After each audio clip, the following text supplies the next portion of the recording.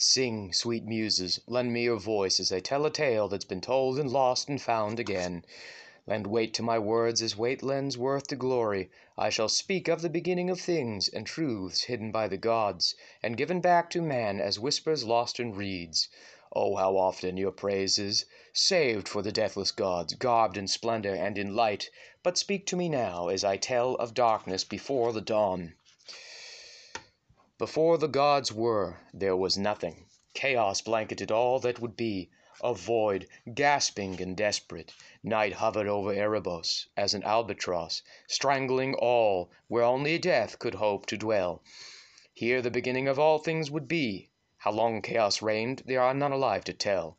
What we know is that in the heart of darkness, by accords none can fathom, there struck a spark, an egg, born of light cracked, split into shards of noise and splendor.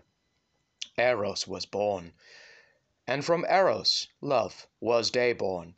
Lights crackled into being, trillions of stars among the vastness of chaos. Ordered chaos became the seed of cosmos, the birth of the universe, of all that was, would, and could be.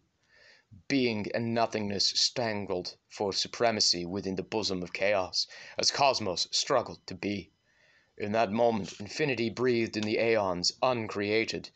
The morai had yet to weave, and yet to cut. There was no fate, nor destiny, and anything was possible. In the sound and fury that followed, the great flash of light and love, Eros oversaw a change. The skies turned blue, and then they turned gray. The sound, which before now was formless and red, sounded off as cosmic storms. Eros sent these storms throughout the cosmos. Rain, and thunder, and lightning. Waters covered the face of the abyss. Now, the abyss watched and began to ponder. Somewhere amid the dreadful storms, two beings grew. In shapes and in shadows, so awful and mysterious, they bloomed. The Mother Earth, Gaia, formed by the strength and the power of the water, and above her the Father Heaven, Ouranos, spread, harried by the air.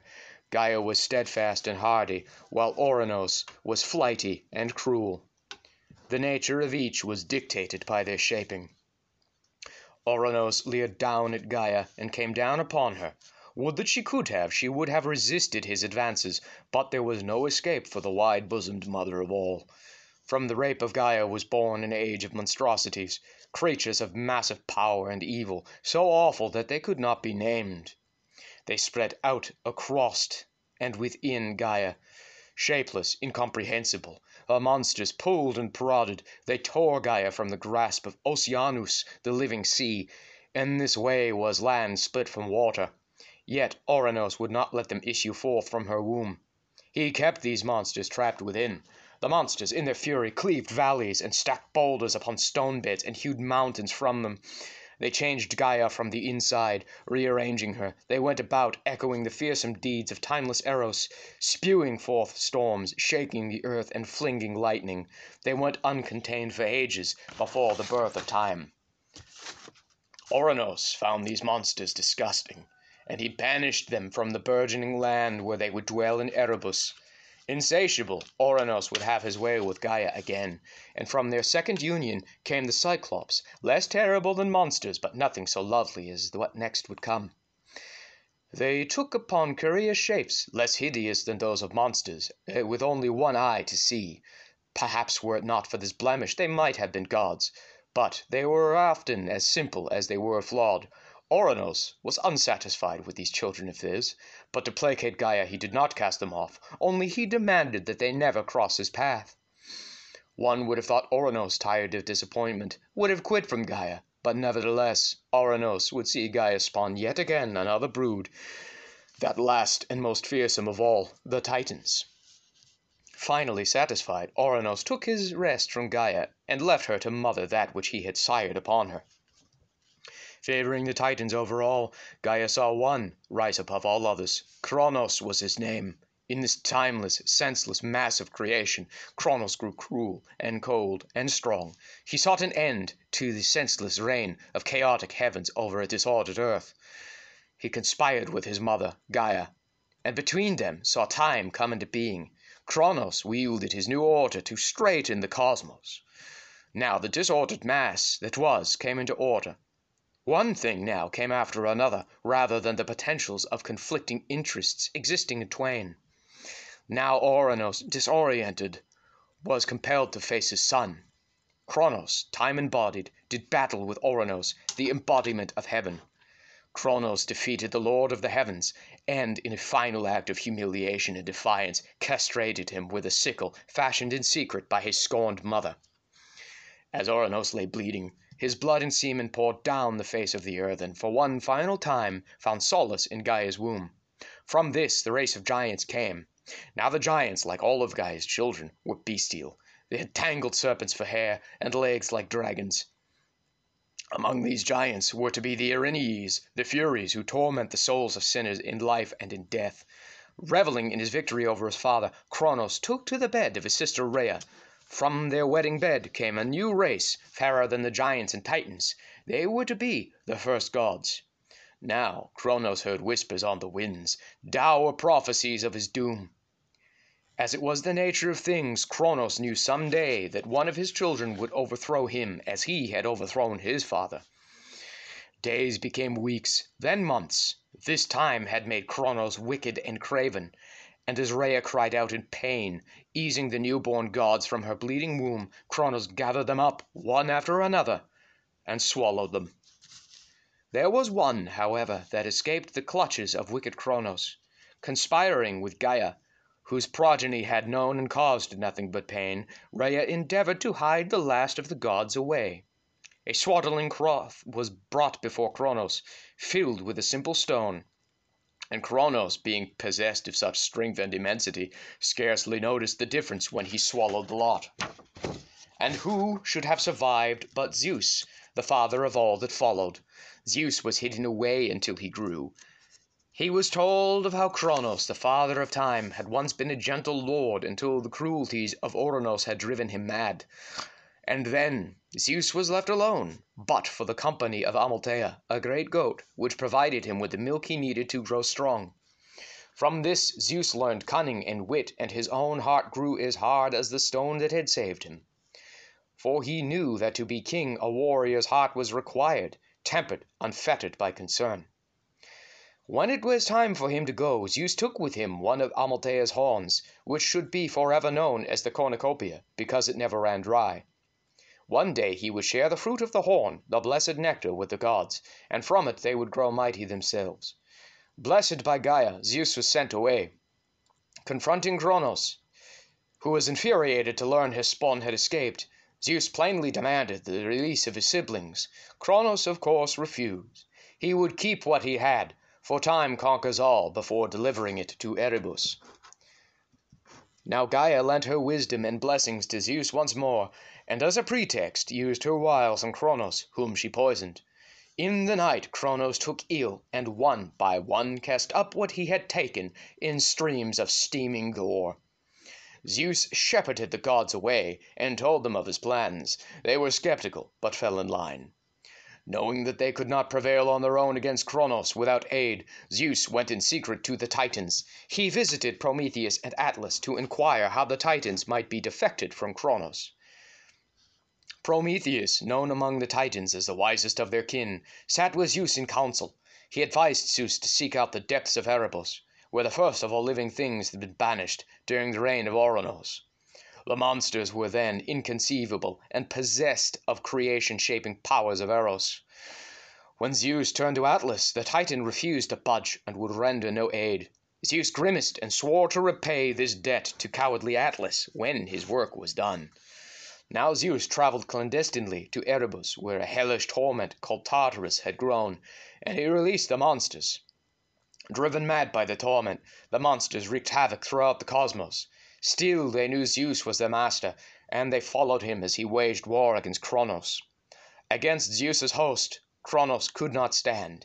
Zeus, having harnessed the devastating power of lightning, dispatched his cruel father, and in the conflagration destroyed the most of the Titans and monsters. Those that escaped, Zeus returned to Tartarus. The cosmos was free of the influence. The era of the gods had begun. shrieking in pain to see yet more of her progeny so unjustly treated, and worse, that she herself was given so little respect, she thought. Gaia birthed a tragedy. In her pain and anger she conceived Typhon. Now where the monsters had 50 heads and 100 arms, this wicked Hydra had 100 heads and countless arms. Having defeated Kronos, the gods were emboldened and brave. Though the battle was fierce, Typhon was eventually destroyed, laid low by Zeus's thunderbolt. In a final bid to gain some semblance of supremacy through her children, Gaia fomented a rebellion against the giants to attempt to dethrone Zeus as god of the universe. Gaia tended to her gardens and flowered an herb which promised the giants godly immortality. But Zeus knew better.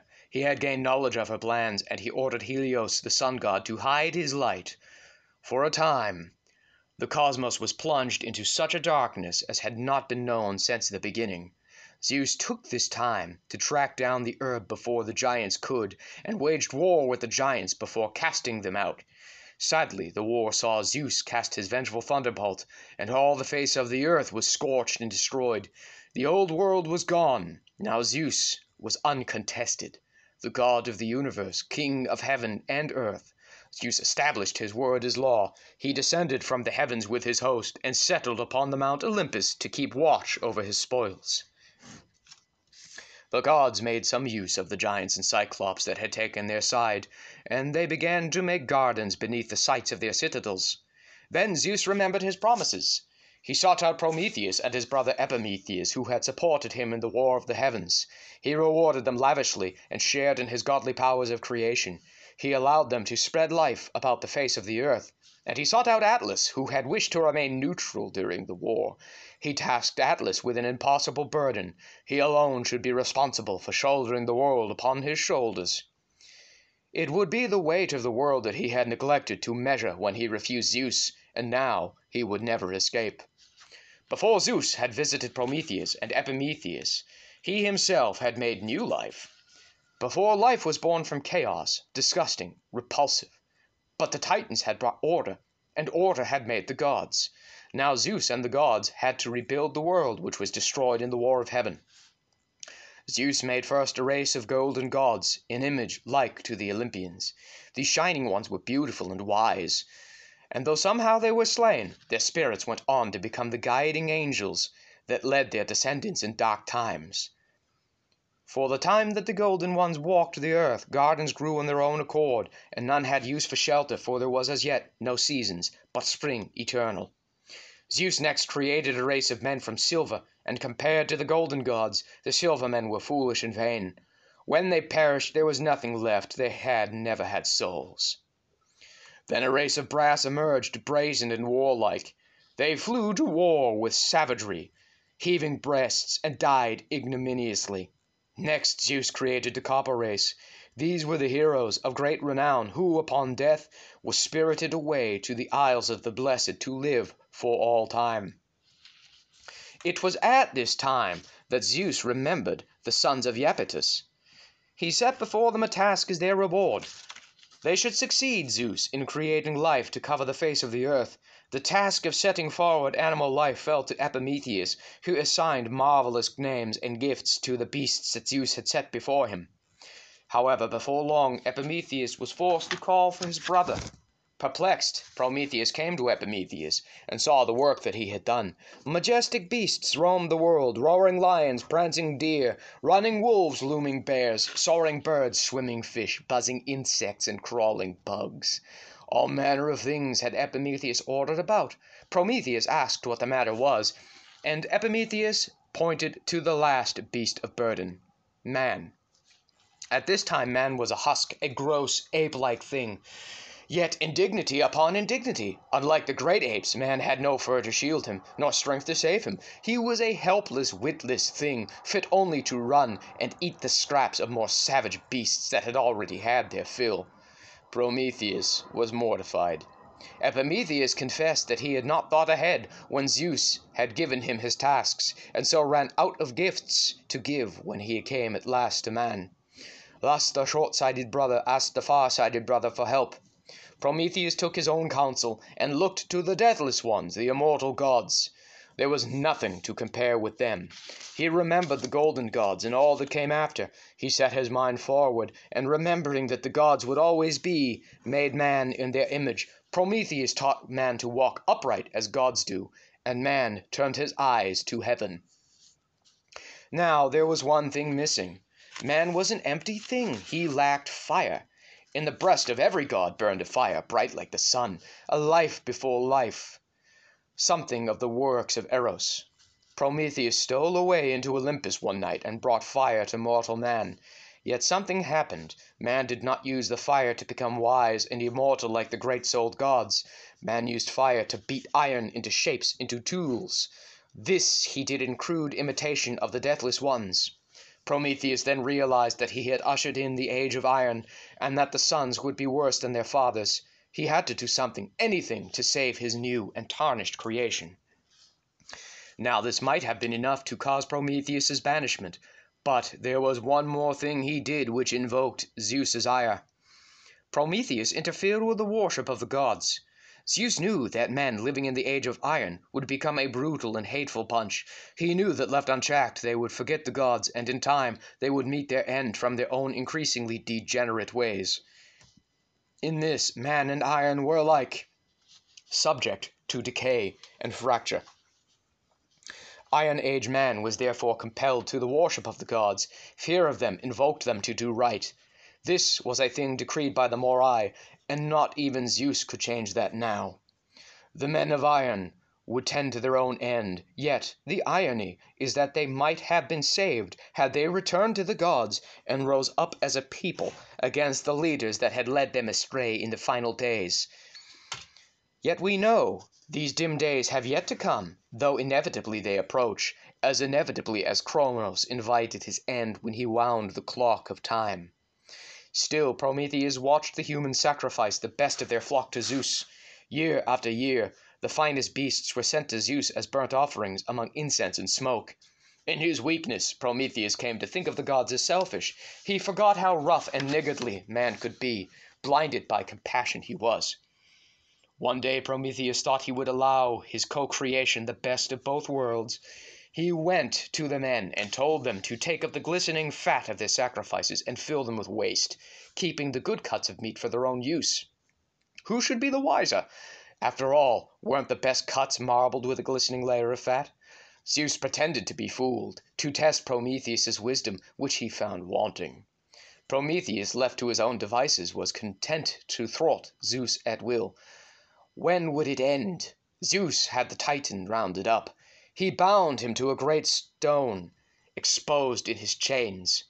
There came birds of prey which pecked out his liver, and being such a one born before time began, he could not die of his own accord, though before long he would beg for a death that Erebus would never deliver.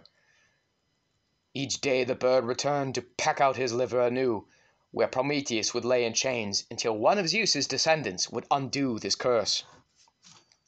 Zeus sent among men a woman then, and the name of the first woman was Pandora.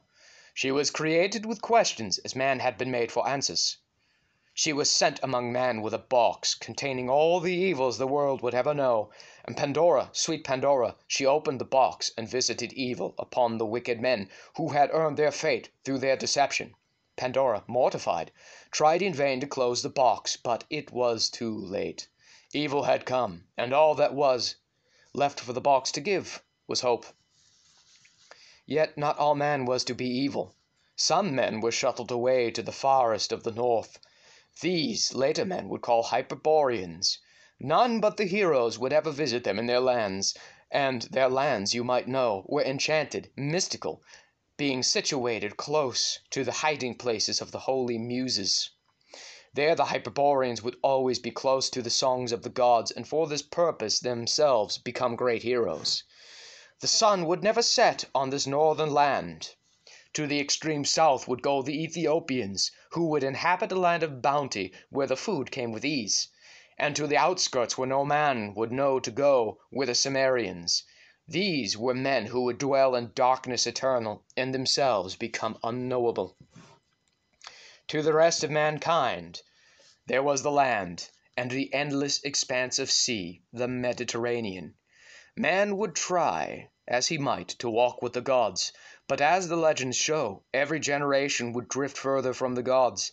The Muses came to withhold their tongues, and man would go on to forsake the very gods, whose adventures would nevertheless shape their memories. In each generation, men would seek a return to their homes in the shadows of the gods, and by their efforts mankind would be spared. These men, though, they lived with the fear that the world was against them and all that the gods might stand for. It was into this world that man, born of woman, came, guided by hope, if he was wise enough to find it, in a world governed by evil. Every generation of man would be born in decline, knowing that one day the final day would come, remembering the calamities that man had only barely survived before. He would live another day to wonder when his last one would come. And because man had decided that he was too good to live in accordance to the nature the gods had allowed him, which day shall be last is a reckoning song for the silent muses to sing. Let us search in that deep dark of a world without gods to seek for their voice and set ourselves back on the path that made our forgotten fathers great. And until the muses return, let us sing, brothers, of the deeds of our folk and the gods that did make them, lest a fate worse than the chaos envelop our children and snuff them out like rats.